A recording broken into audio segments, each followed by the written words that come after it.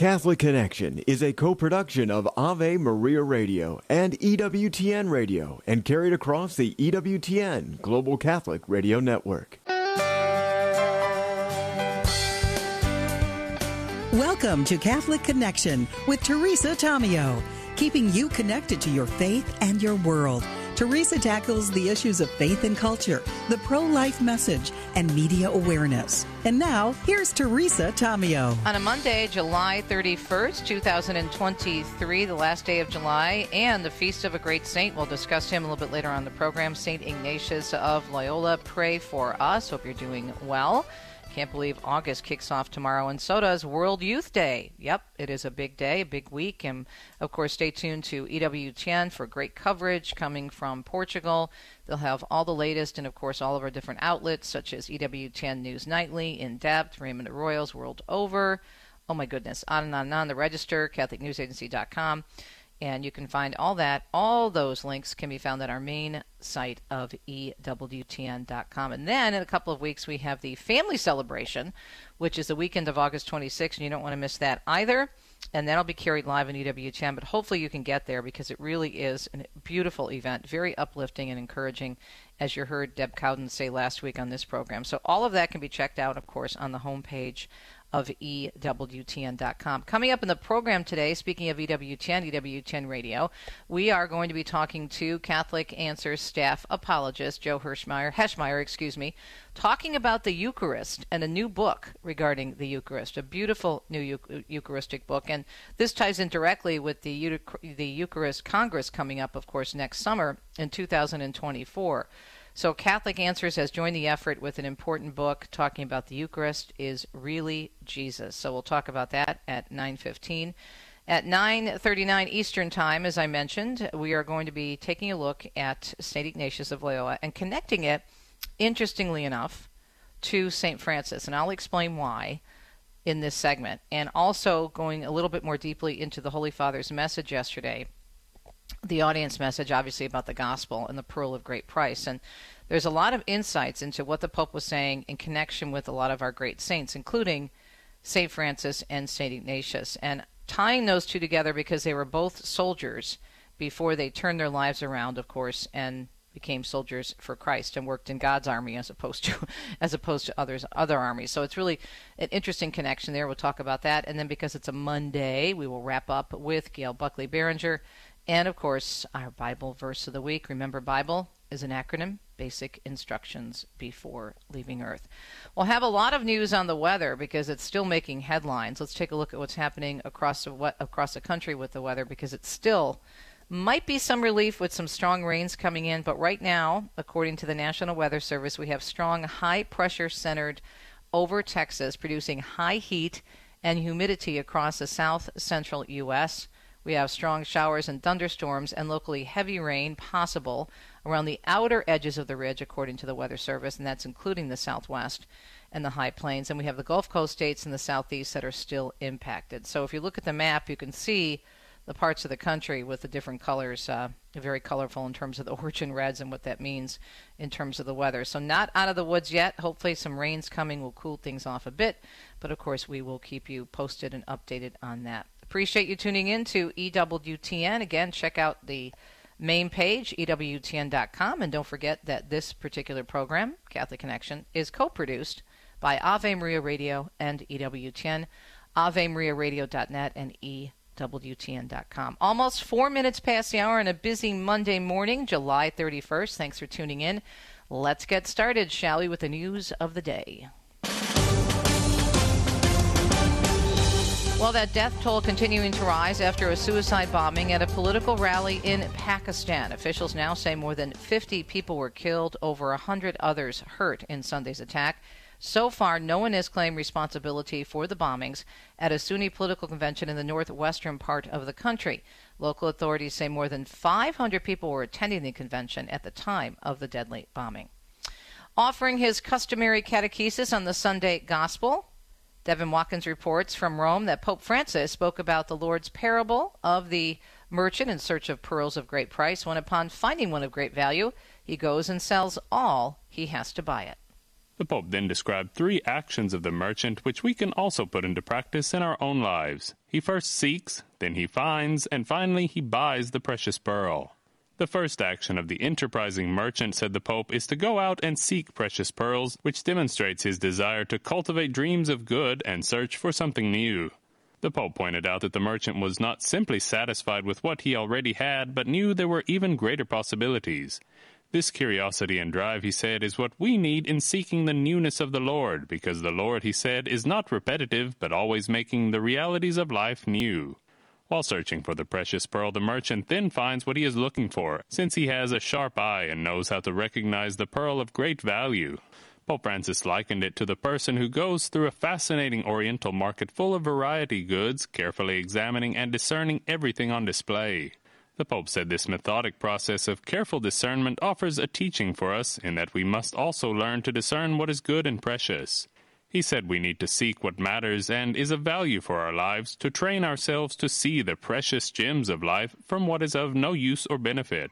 Let us not waste time and freedom on trivial things, said the Pope, pastimes that leave us empty inside, while life offers us every day the precious pearl of the encounter with God and with others.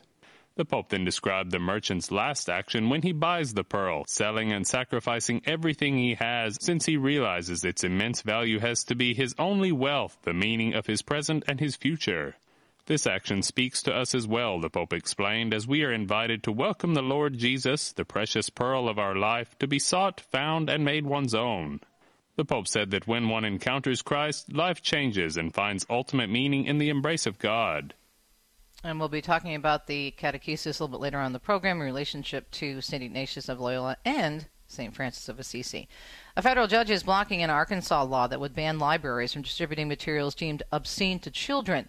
U.S. District Judge Timothy Brooks issuing a preliminary injunction over the weekend after hearing oral arguments last week. The Arkansas Attorney General telling the Associated Press his office would be reviewing the judge's opinion, and they will continue to vigorously defend the law. A separate lawsuit is challenging the Crawford County Library's decision to move children's books that include LGBTQ themes to a separate portion of the library. Supporters have said the measure is needed to protect children from obscene material. Mark Mayfeld tells us about a desperate search underway to find missing Americans in Haiti. The nonprofit group El Ra Haiti says a nurse who is married to the group's founder and her child were kidnapped Thursday morning while serving at a community ministry. The State Department says it's working on the case with Haitian authorities. The pair were kidnapped the same day that all non-emergency U.S. government employees were told to leave Haiti due to rising crime, civil unrest, and the lack of health care. It is just about 7 minutes past the hour. We're going to take a little bit of an early break right now so we can spend more time on the Eucharist and talk a little bit more about that with our guest, Joe Heschmeyer, all about the Eucharist is really Jesus. That's coming up in about 4 minutes, or 3 minutes actually. And then at the bottom of the hour, continuing that discussion. And then we are going to take a look at the lives of St. Ignatius of Loyola, whose feast day is today, and also the life of St. Francis of Assisi. So why are we connecting those two? I will explain. It has to do with them searching in their own very unique ways for, yes, you may have guessed it, the pearl of great price. But why are those two, in terms of the way they live their lives and what happened to them, related? One in Italy, the other obviously in Spain, but there is a beautiful connection between those two saints, and we'll talk about it a little bit later on in the program. And then we will wrap up with Gail Buckley and our scripture verse of the week. I really can't believe it's the last day of July already. Time is flying by so quickly.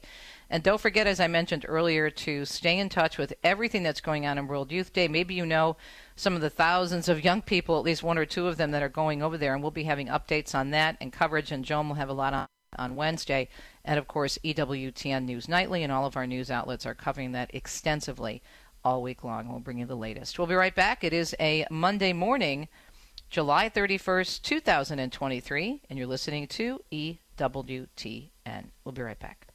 This program is brought to you in part by Charity Mobile, a proud partner of Ave Maria Radio for over 15 years. Charity Mobile is the pro-life cell phone company and has sent nearly $2 million to thousands of pro-life charities. 4G LTE coverage is available nationwide, and 5% of your monthly plan price goes to your favorite pro-life charity. A video introduction is available at CharityMobile.com. Charity Mobile, everyday living, effortless giving.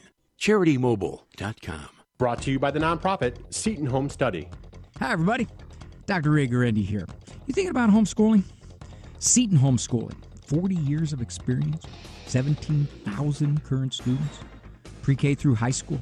They provide the books, the lesson plans, the counselors, the grading services, the tests. That's right, pretty much everything. My wife and I use Seton. Some of our children. Tell you this, 2 of them got perfect ACT scores in verbal. And overall, the Seton students scored more than 100 points above average on the SAT. Over 30% higher on English and reading on the ACT. It's a rigorous program. You want to give the very best to your kids? Trust me on this one. Go with Seton. It is a beautifully rigorous academic program. Go to SetonHome.org. That is SetonHome.org. People ask how they can care for older family members who can't fully care for themselves. One answer is Visiting Angels, America's choice in senior home care. Visiting Angels assists adults nationwide with 600 locations to continue living at home and not have to move into a nursing home. Their caregivers provide assistance in hygiene, meals, and light housework. Services are provided up to 24 hours per day, and you can select your caregiver before service begins. More information, including franchise opportunities, is on the web at visitingangels.com.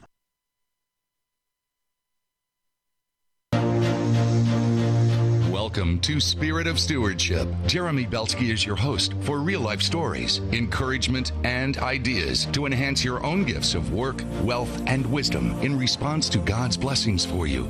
I'm Jeremy Belsky, and today's topic is Stewardship of the Environment, God's Creation of Nature. When you hear the message, be a wise steward of your resources, do you ever consider the role you play in your community environment? It's natural to think of time, talent, and treasure when stewardship is mentioned, but our faith teaches us that all is gift from God. Thus, respect for nature and doing our part to ensure a safe and clean environment is important. Here are just 3 areas we can pay more attention. A lot of action has been taken in recent years by nonprofits geared towards a cleaner environment. The first area of focus is to eliminate litter. Consider how your actions to pick up after yourself are pleasing to God. Be proud to do your part to keep your community and neighborhood clean. Secondly, look at ways to recycle and make the most out of your purchases. Does it matter to you that so much plastic consumes our landfills? Have you given thought as to how you can make a particular purchase last longer? Third, in a country filled with abundance, what's being done to ensure our nature and environment for the next generation? This is more than eating bread crust and cleaning off your plate. The root lies in not wasting what we've been given. There's a great deal of time and effort that goes into caring for our place of residence in addition to our possessions. Keeping up what is ours or giving our used possessions to the less fortunate are a couple of ways to be prudent stewards of our blessings from God. I'm Jeremy Belsky, your host for Spirit of Stewardship. To learn how you can better share your talents and resources, contact your local parish priest. Your level of involvement in the church now positively impacts our faith in the future.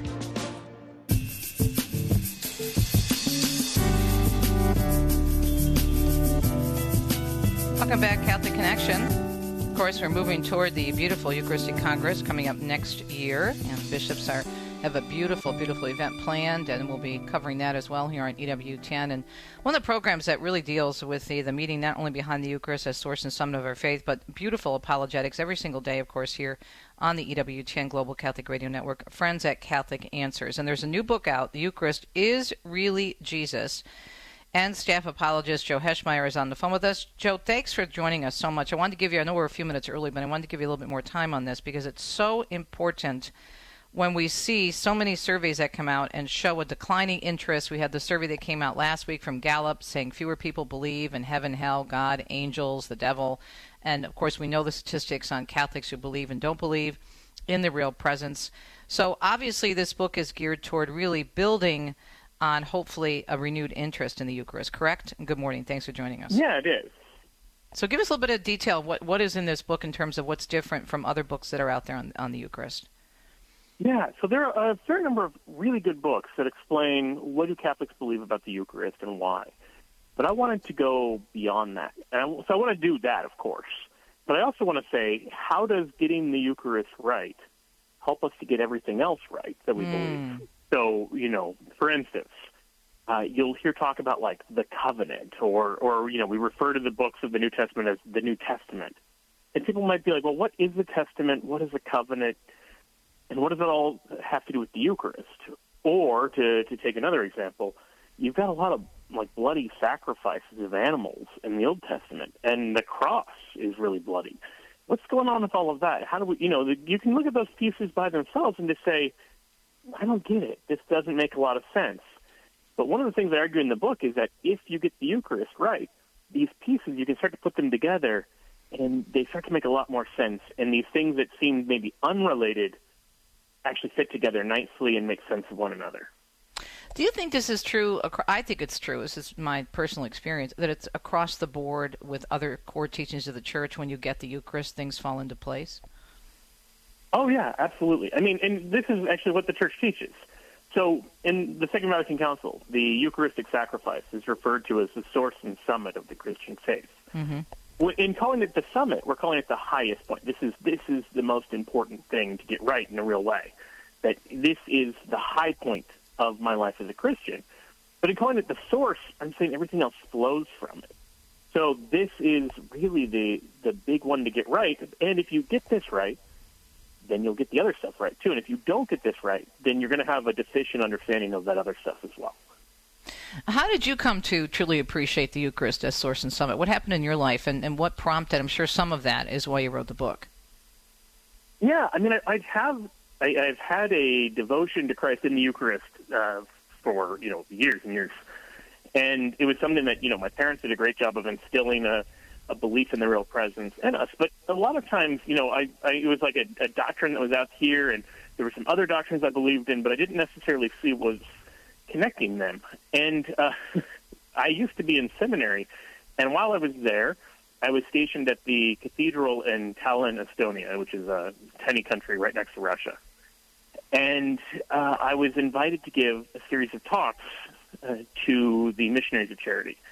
And so I was told on Monday I was going to be giving 3 one-hour-long talks beginning literally the next day.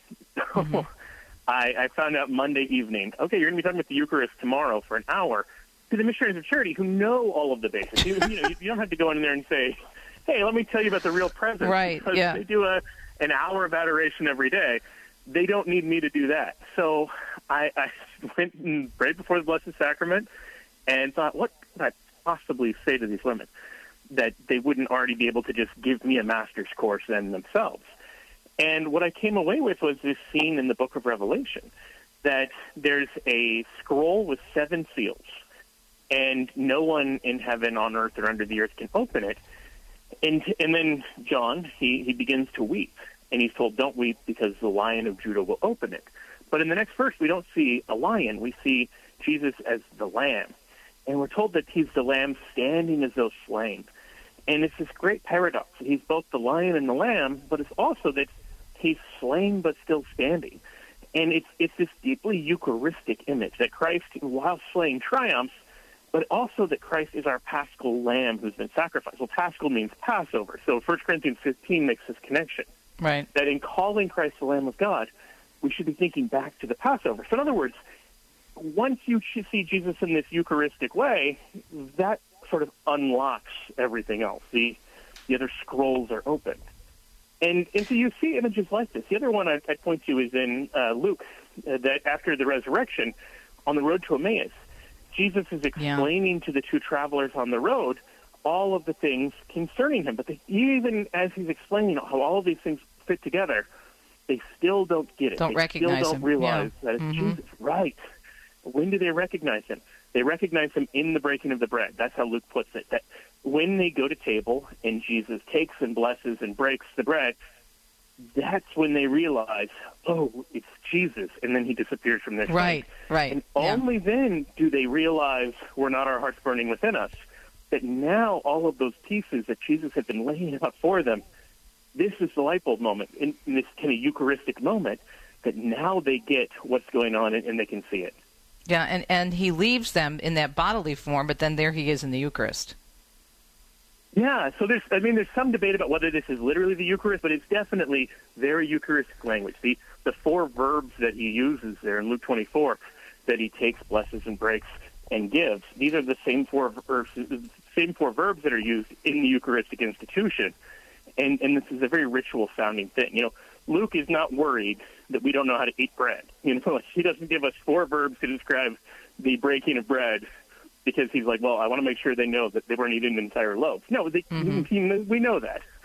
So it's this incredibly Eucharistic kind of formula, and only in the light of that, only like as we see Jesus there, now they have the pieces to realize how all the Old Testament fits in with the New Testament, which is what Jesus had been explaining to them on the road. Yeah, powerful. We're talking with Joe Heschmeyer from Catholic Answers, and the book is Eucharist is Really Jesus.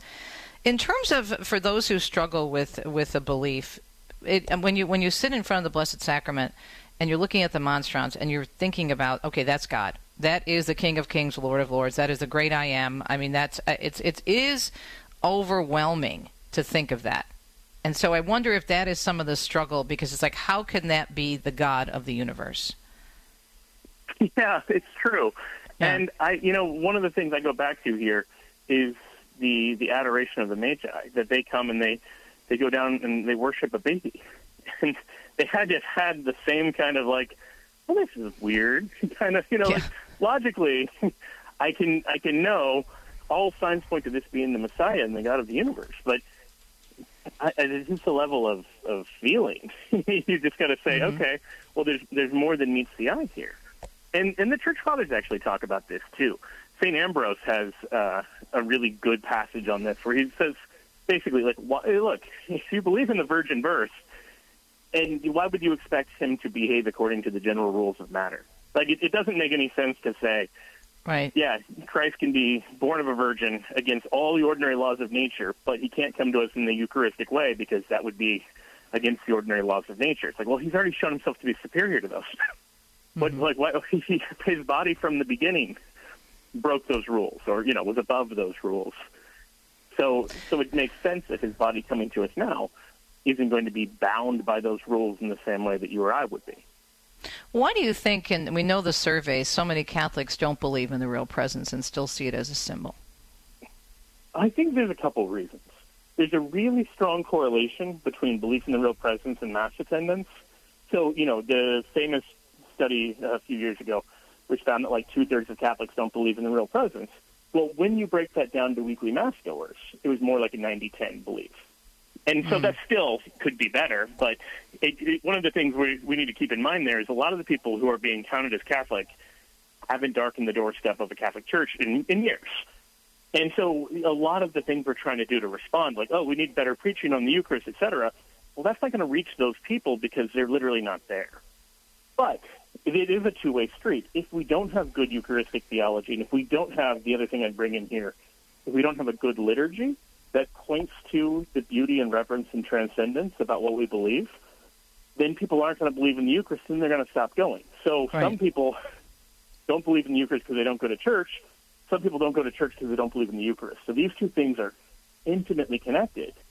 And because if you don't have the belief in the real presence, and you don't see a difference between what we're doing at Mass and what the non-denominational church down the street is doing, then you're going to start looking to the other things. Like, well, who's got better preaching? Who's got better music? And 9 times out of 10, I don't think the Catholic Church is going to win those fights.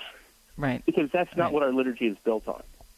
Yeah, it's built on the Eucharist. The book is Eucharist is Really Jesus, How Christ's Body and Blood Are Key to Everything We Believe. And actually, it's brand new, hot off the presses. It just came out late last month. It's about a month out there. And get a copy of it. We're talking with staff apologist Joe Heschmeyer, who's the author of this beautiful book. I also think if you read Scripture, it's kind of like I was thinking about this in relationship to learning a language, that even if you learn that language when you're younger, which is a good age to learn a language, they say, if you don't practice it, if you're not immersed in that or the culture or using it over and over again, just like anything else, you're going to lose it. So if we don't learn more about our faith, if we're going to Mass every week and meeting our obligation, praise God, but that's just the minimum amount of things we should be doing, right? If we're not living the faith, between like Monday through Friday before we get to Mass on the weekend, if we're not reading Scripture, if we're not praying, if we're not going to adoration, then you're not going to feel that fullness of the faith. Would you agree with that? Oh, yeah. I mean, if someone told you they were having problems in their marriage and you said, how often do you spend time together? And they said, I see her about an hour a week. Mm-hmm. You say, I think I found the problem. You're not spending nearly enough time together. So is this book basically for personal reading, Joe, or is it something you could do in a study? What do you think? It's built for both. And we actually, if you go to shop.catholic.com, you can get, I think it's 20 books for $70, which is like $3.50 a book. Like we've tried to make it as easy as possible to make it so you can either read it by yourself or you can read it in a group. Every chapter is really topically broken out, and so that would be like the easy chunks to do with one another. You wouldn't have to say, where should we break it up? Like the chapters are divided up topically, so if you were to do it as a Bible study or a small group or whatever else. That's great. So a great resource. It's going to be good for both uses. We'll be right back. More with Joe and his book, The Eucharist is Really Jesus. And we come back on a Monday morning. Stay tuned. 25 minutes past the hour.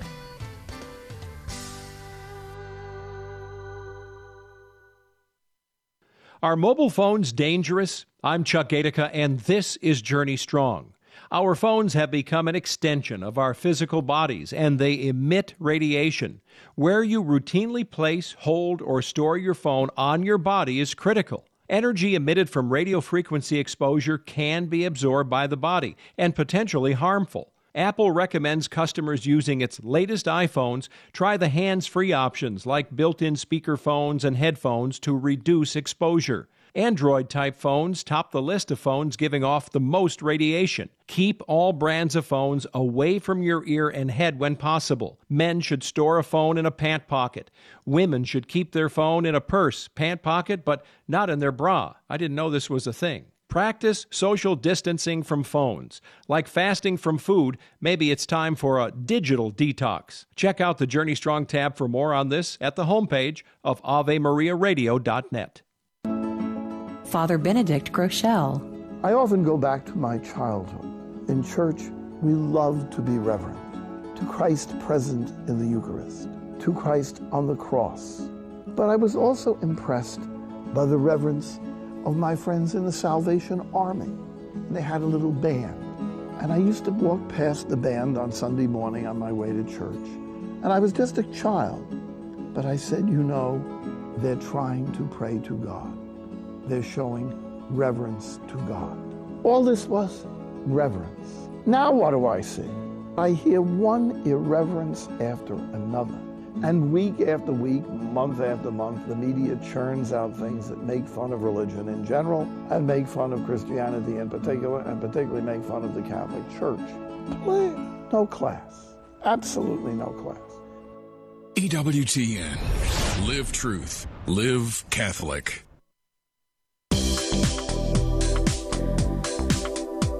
The Eucharist is really Jesus. Amen to that. How Christ's body and blood are the key to everything we believe. Everything. And it makes a lot of sense if you think and pray about this. And the author of that book is our guest this morning. So grateful to have two segments with Joe Heschmeyer. He's a staff apologist with Catholic Answers. And, of course, great program. Heard live daily here on EWTN Radio. Okay, gosh, so many things I want to discuss with you. I do really like the fact that you say in this subtitle, how Christ's body and blood are the key to everything we believe. Because once you get that, because it's everything, it's the source and summit of the faith, it flows naturally. If you believe in the Eucharist, if you believe it is body, blood, soul, divinity, then you should not have any problem with what Jesus is teaching us elsewhere in the church. And I really think it's interesting to bring that up with people because they want to go to communion, they want to receive Jesus, but they also want to believe in certain things such as birth control or abortion, or they want to believe in so-called same-sex marriage, but they still want to receive the Eucharist. Those two do not jive. Can you explain that a little bit? Because are they really accepting who Jesus says he is? Because if you're accepting the Eucharist, you're saying, yes, I believe that's Jesus, but I don't believe the other stuff. I want to go down the line, the cafeteria line of Catholicism, and pick what I want and don't want. Yeah, this is, I think, a really important thing to bear in mind. I mean, imagine somebody at the time of Jesus, maybe listening to the Sermon on the Mount, and they're saying, oh, yeah, that part's really exciting. That part makes a lot of sense. Maybe this challenges me a little bit. And then he says something else, and they say, you know what? I don't want to be a peacemaker. I want to forgive my enemies. I'll accept 80% of what he's got here. I'm going to reject the other 20%. you would look at that person and say, you're not really following Jesus. Mm-hmm. Like, you're taking him the way you would take any other thinker in the world, or, you might have a favorite op-ed columnist or a public intellectual or a university professor who you just say, like, oh, yeah, I like a lot of what they have to say, but every now and then we part company. And that's appropriate to do with someone who's on your level as another human teacher. That's totally inappropriate to do with the God of the universe. It's to say, God, I think you're getting this about 80% right. I'll explain the other 20% to you later. That attitude completely misunderstands who we are and who God is. And if that's true of our relationship with Jesus, then we shouldn't be picking and choosing which parts we're going to either trust Jesus or don't trust Jesus. But don't pretend that he's just a human teacher. You can pick and choose, which parts you want to accept and which parts you don't, because he's very clearly more than that and very clearly won't let you accept 80% of his teaching. So if that's true of him, Christ the head, then we should also take that seriously of his body, the church, because he tells us that he's the one who gives us the church. So there is this intimate relationship between receiving Jesus in the body of Christ in the Eucharist and receiving Jesus in the body of Christ, the church. These two are really closely connected. St. Paul talks about this in 1 Corinthians 10. He says that we are one body because we partake of the one loaf. Now, that doesn't literally mean a loaf of bread. It isn't like there's a loaf of bread that Paul and the Christians in Corinth and all the Christians in the world are, they just pass this one loaf of bread around. No, clearly not. The one loaf is Jesus in the Eucharist. And we all partake of the Eucharist, and that makes us one body. So the body of Christ, the church, is formed by the body of Christ, the Eucharist. And so when you're saying yes to Jesus in the Eucharist, you're not just saying yes to Jesus the head, you're also saying yes to the body of Christ, the church. And if you actually are only 80% on board saying, I think the church is wrong, I don't agree with the church, you can't make that yes in good faith. Right. In the same way, if you're 80% sure you want to marry somebody, you can't stand at the altar and say, I do, I'm going to do this. Because make up your mind. Like, you're either in or you're out. And so that's what I would say to people who want to receive the Eucharist while not agreeing with the Catholic Church. And bear in mind, this is not just me. This is not just some modern Catholic thing, anything like this. St. Paul, I just mentioned 1 Corinthians 10 and 1 Corinthians 11:27. Yep. Mm-hmm. Yep. Yes, exactly. Mm-hmm. He warns about damning ourselves by receiving without discerning the body. Now, that means both in the sense unworthily, of right? The real presence of Christ, but we should also discern the body, the church, as we're receiving the Eucharist. The Eucharist creates our communion with the church in its deepest way. And that's why it's the highest of what are called the sacraments of initiation, that baptism and confirmation point towards the reality of communion in the Eucharist. This is why we call it communion. That it's communion with God, it's also communion with one another. Mm-hmm. So if we're not ready for this, that's not what we're wanting to have, then don't do the action in this bodily way that says we want communion. In the same way that, if a couple is saying, I'm 80% on board, you don't bodily commune with each other. Like, be 100% on board, get everything right, and then you can experience this kind of communion. And so I'd say, this Justin Martyr in the book of year 160, in a letter called The First Apology, this is apology like defense. He talks about this. He says there's three things that you need to be baptized with the washing of regeneration. You have to believe what we teach, and you have to live according to it. And that's the same standards we look for today. You have to be baptized, you have to be in the Catholic Church, and you have to be living in what we'd say in a state of grace. You're not living in a way contrary to the faith. Yeah. And I also think it's important if we're saying yes to the Eucharist, as you just said, and that's huge. If you're saying no to other parts of core teachings of the Church, you are doing the bad thing that St. Paul talks about in Corinthians 11:27, as you're receiving the body and blood of Jesus unworthily. And so you're condemning yourself by going up there and saying, I'm half in, I'm not all in, I've got 1 foot in and 1 foot out. The other thing, too, that I think is super important is if we have problems with the various teachings of the Church, okay, how much time have we spent going before the Blessed Sacrament saying, Jesus, I don't get this. Help me understand. I believe, help me in my unbelief. And that's okay to have the questions, but to outright reject the teaching on abortion or birth control or marriage and then still say, I want to receive the Eucharist, you can't do that, period. But you also have to have this process while you're learning more about it and understanding why the Church teaches what she teaches, and read the documents, read the encyclicals, read the catechism. It's so helpful. Yeah, I think that's a really good distinction that you just made. That it's okay to have questions and okay to have confusions.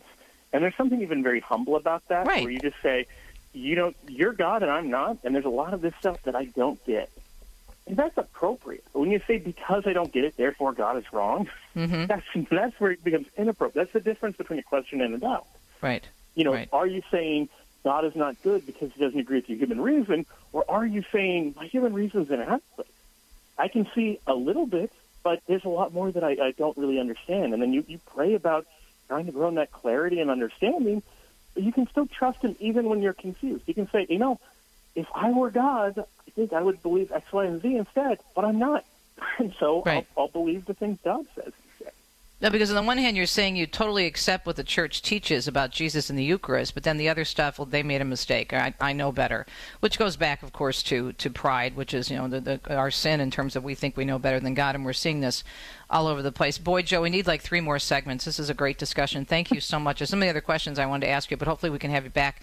The book is Eucharist is Really Jesus, How Christ's Body and Blood Are the Key to Everything We Believe. Now, this is so timely, and this would be great, right, to get in preparation for the big celebration, the Eucharistic Congress next year, correct? Oh, yeah. I mean, one of the things, we're releasing it right now on purpose. There's a little under a year left in this Eucharistic kind of preparation for the Congress, and that we really want this growing appreciation, a growing amazement of the Eucharist. And I'm hoping this book will help people as they pursue that goal. I'm sure it will. You can find it on the Religious Catalog. Also, of course, on the Catholic Answers website, Catholic.com. Check it out. And also, take a look at the story on the Register that was just published this weekend on the bishop in Honduras confirming another Eucharistic miracle there. Incredible story. Incredible. And it's been confirmed now by the Church as National Catholic Register reports in that area of Honduras. We'll be right back.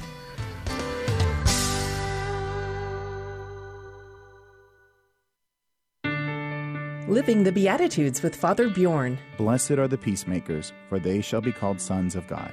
Saint Josemaria Escriva says that we are called to light up the pathways of this earth by being sowers of peace and joy. This comes from being aware that we are sons and daughters of God. On the road of life, though, we find dangers, but God walks with us every step of our life, pouring out the gifts of His Holy Spirit upon us. Our Lady is our companion, like GPS in our car, connected to the cloud and bringing the latest updates to help us navigate our journey and get out of traffic on the way to the eternal kingdom. We don't want to get into family fights on our way to God's vacation destination, but we should be these sowers of peace and joy. We shouldn't accept substitutes, accept only the authentic identity of being His children, His sons and daughters. Let's grow in happiness and bring peace to those around us. Blessed are the peacemakers, for they shall be called sons of God. For more about the Beatitudes, visit EWTNRC.com. Time is God's creation. He actualizes His plan of salvation in time and in space.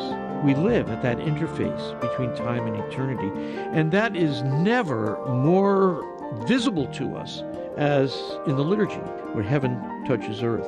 That's where our attention catches a glimpse of eternity. And then, unfortunately, the veil falls too quickly back over our eyes. Time passes, memory fades, willpower weakens, our attention gets restless and flitters between the urgent and the important, the trivial, the profound.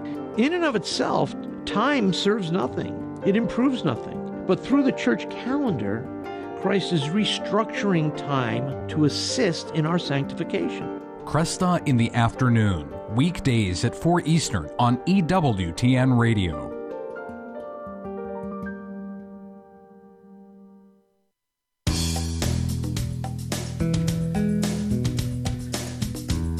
Hope you're having a beautiful Monday morning, July 31st, 2023, and doing your best to stay cool. I know it's hot in a lot of parts of the country. Stay tuned to EWTN all day long for great programming and information. And, of course, coming up right after this segment on St. Ignatius and St. Francis and how I believe they're tied together, and it's tied to the gospel message of the Pope yesterday. We're going to be seeing another segment with Gail Buckley on her Scripture Verse of the Week from Catholic Scripture Study International, which is another way to stay close to Jesus. We should be in the Scriptures every single day, and it's so easy to do that. get yourself a good devotional. Go on our website, avemariaradio.net, ewtn.com, usccb.org, all kinds of places where you can find the daily readings, or just download a particular app on your phone and stay in touch with the church. If you can't get to Mass every day, I know that's not easy for everyone. You can certainly be in contact with the Universal Church and with God through the Bible, basic instructions before leaving Earth. Okay. You know how much I love the saints if you listen to this program on a regular basis, and so intrigued by the story of St. Ignatius of Loyola, whose feast day is today. Catholic Answers, or Catholic News Agency, has a beautiful, beautiful story about St. Ignatius, a news story about him, and why he is a patron saint of soldiers. And it ties in directly to the message of the Holy Father yesterday regarding searching for the pearl of great price. So let me just review a summary of the Holy Father's catechesis first, because I want to do that because it sets the stage for what we're going to be talking about in the connection between these soldiers who actually were in the army, St. Ignatius and St. Francis, and how their two journeys are very similar. So you can find a couple of really good stories about the Angelus message, of course, at Catholic News Agency and the Register, also Vatican News has a full report. I'm reading from the Vatican News story. At the Sunday Angelus, Pope Francis speaks about the importance of seeking the Lord, discovering the treasure of his boundless love, and always welcoming him into our lives. Offering his customary catechesis on the Sunday Gospel, the Holy Father is speaking about Jesus' parable, the merchant in search of precious pearls. When finding one of great value, he goes and sells all he has to buy it. The Pope then described 3 actions of the merchant that we can also put into practice of our own life: seeking, finding, and then purchasing the precious pearl. So the Holy Father is encouraging us to seek with curiosity. He says a first action of the enterprising merchant to go out and seek precious pearls demonstrates his desire to cultivate dreams of good and search for something new, as a merchant was not just simply satisfied with what he already had, but knew there were even greater possibilities.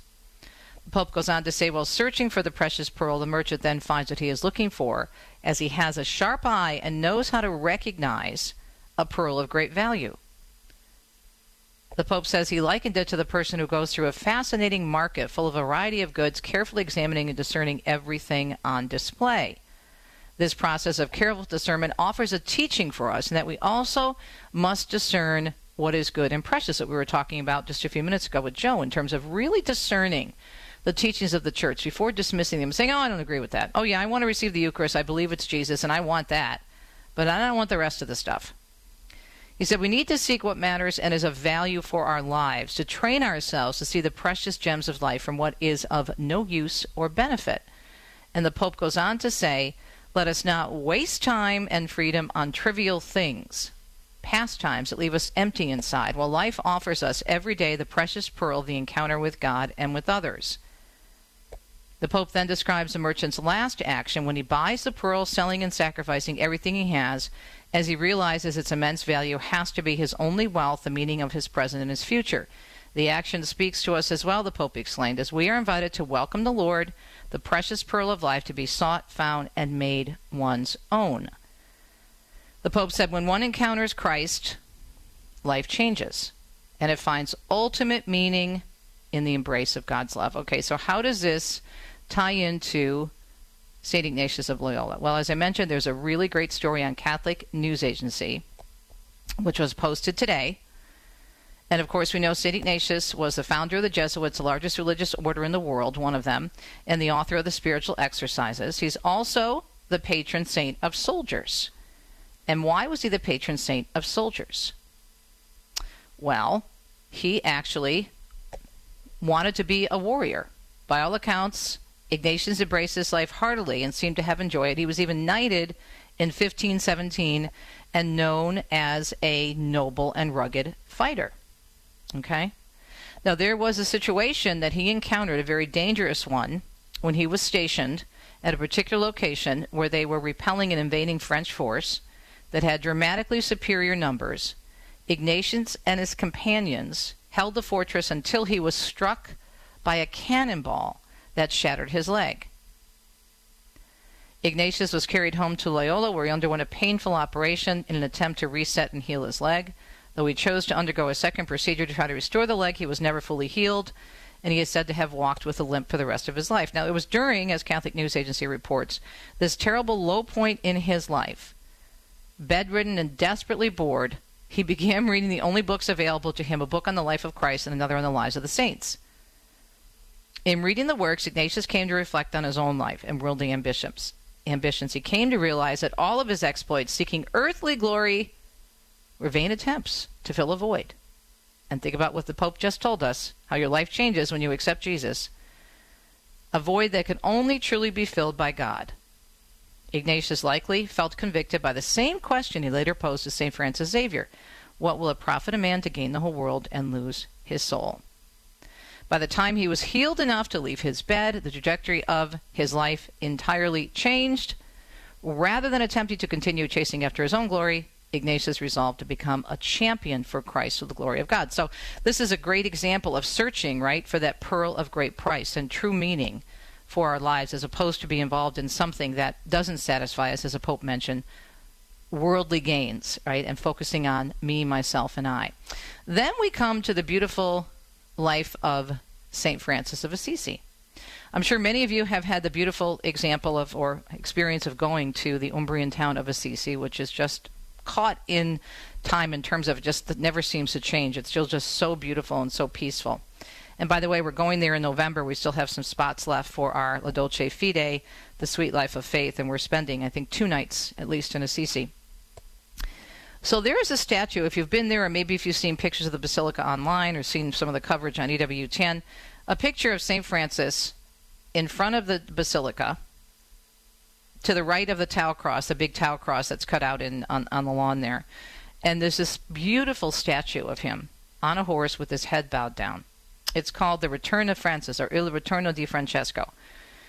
It's a sculpture in a modern style of the saint, and it was put there in 2005. It stands outside the Basilica, and the inscription on the bronze plaque features a quote from the Legend of the Three Companions describing a pivotal moment in the life of Francis. Lord, what do you want me to do? Go back to your city and you will be told what you must do. At the break of day, Francis, with his reformed inner self, desired only to conform to the will of God. During his lifetime, Francis had many dreams, one of them prompting him to become a knight and join the papal army. Pursuant to that vision, Francis bought armor and a horse and embarked on a voyage to Rome. At some point along the way, he stopped for a night in Spoleto, which is a town, by the way, in Umbria, worth visiting. It's amazing. Where he had another dream in which God spoke to him and asked what he was doing. And he told Francis of the need to serve God and not the army. Now, this is a story that we often don't hear. We're very familiar with the story of the San Damiano Cross speaking to Francis and saying, rebuild my church. But a lot of the really, I think, pivotal moments in Francis's life also occurred here, when he's realizing that he has to join God's army and not do something that he thought he should do. Needless to say, the would-be knight feared the prospect of riding back to Assisi, where he might face the family's scorn for cowardice, leaving the army and evading the dangers of battle. One can easily read the emotions of an idealistic youth, his hopes and dreams shattered. The statue depicts a future saint in a humble state, predating his becoming a monk, slumped down in his saddle with his head and shoulders drooping and his low spirits well echoed in the horse. But I see this not as a negative, not as something sad, but as something beautiful and humbling, and a reminder for us to do exactly what the Pope is talking about in the Angelus message yesterday. Are we seeking what is really going to make us happy? And the only thing that is going to make us happy at the end of the day is surrendering to God's will for our life. So surrendering to Christ and surrendering to His will, not our will.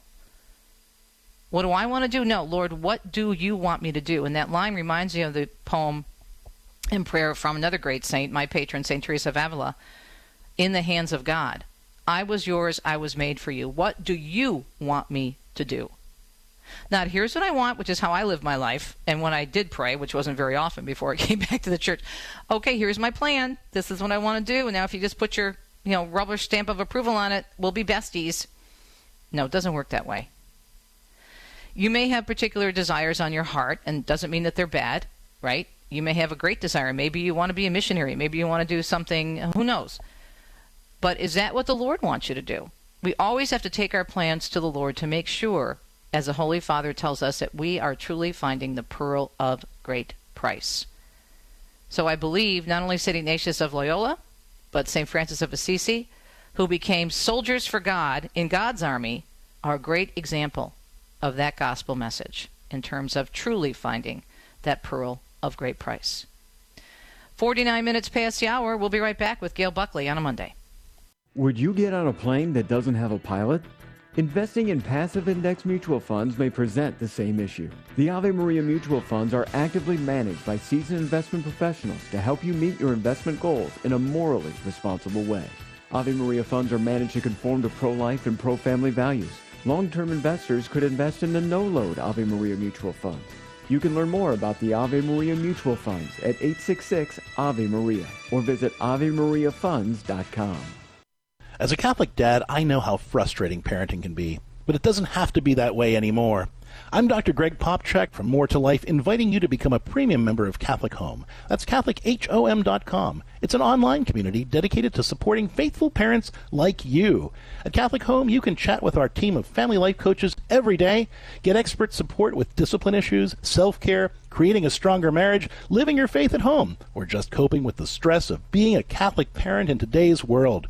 In addition to the personalized expert support you'll get as a premium member of CatholicHOM.com, you'll get access to tons of creative resources, entertaining videos that teach your kids how to get along with each other and love the Lord, downloadable activities, monthly live parenting Q&As, a supportive community of faithful Catholic parents, and tons of other benefits, like my Beatitudes podcast. Go to CatholicHOM.com today and become a premium member of the Catholic Home community. Again, that's CatholicHOM.com. I can't wait to see you there. People ask how they can care for older family members who can't fully care for themselves. One answer is Visiting Angels, America's choice in senior home care. Visiting Angels assists adults nationwide with 600 locations to continue living at home and not have to move into a nursing home. Their caregivers provide assistance in hygiene, meals, and light housework. Services are provided up to 24 hours per day, and you can select your caregiver before service begins. More information, including franchise opportunities, is on the web at visitingangels.com.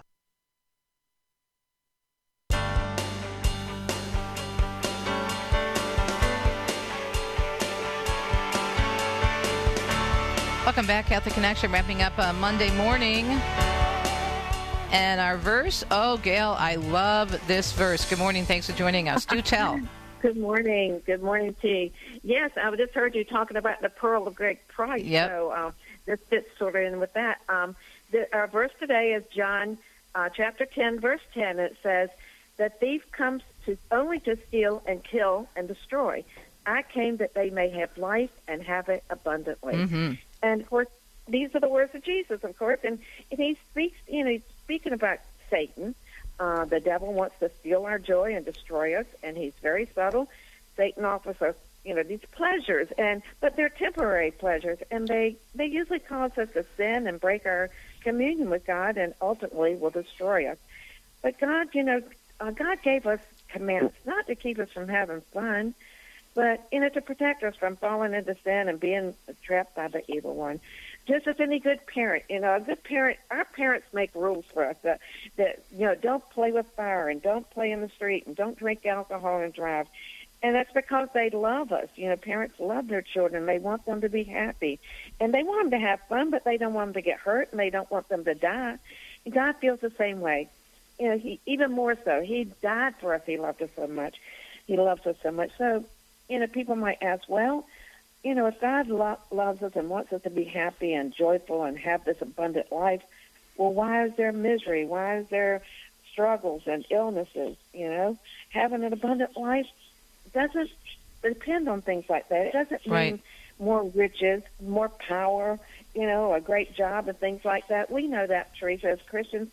Abundant life means believing that God is working for our good, that no matter what is taken away from us or what the circumstances are, the abundant life he will give us is not just a short lifespan here on earth filled with things that will rot and corrode and fade away, but he offers us an eternal life of joy and peace and love and happiness that we could never even imagine. Yeah, and I think we only look at this verse as heaven, right, which is, of course, part of it, but God does give us the abundant life here on earth. And doesn't mean that when you surrender your life to God, and you and I are examples of that everything's going to be all misery and drudgery, because he has another plan for us that's going to make us even happier.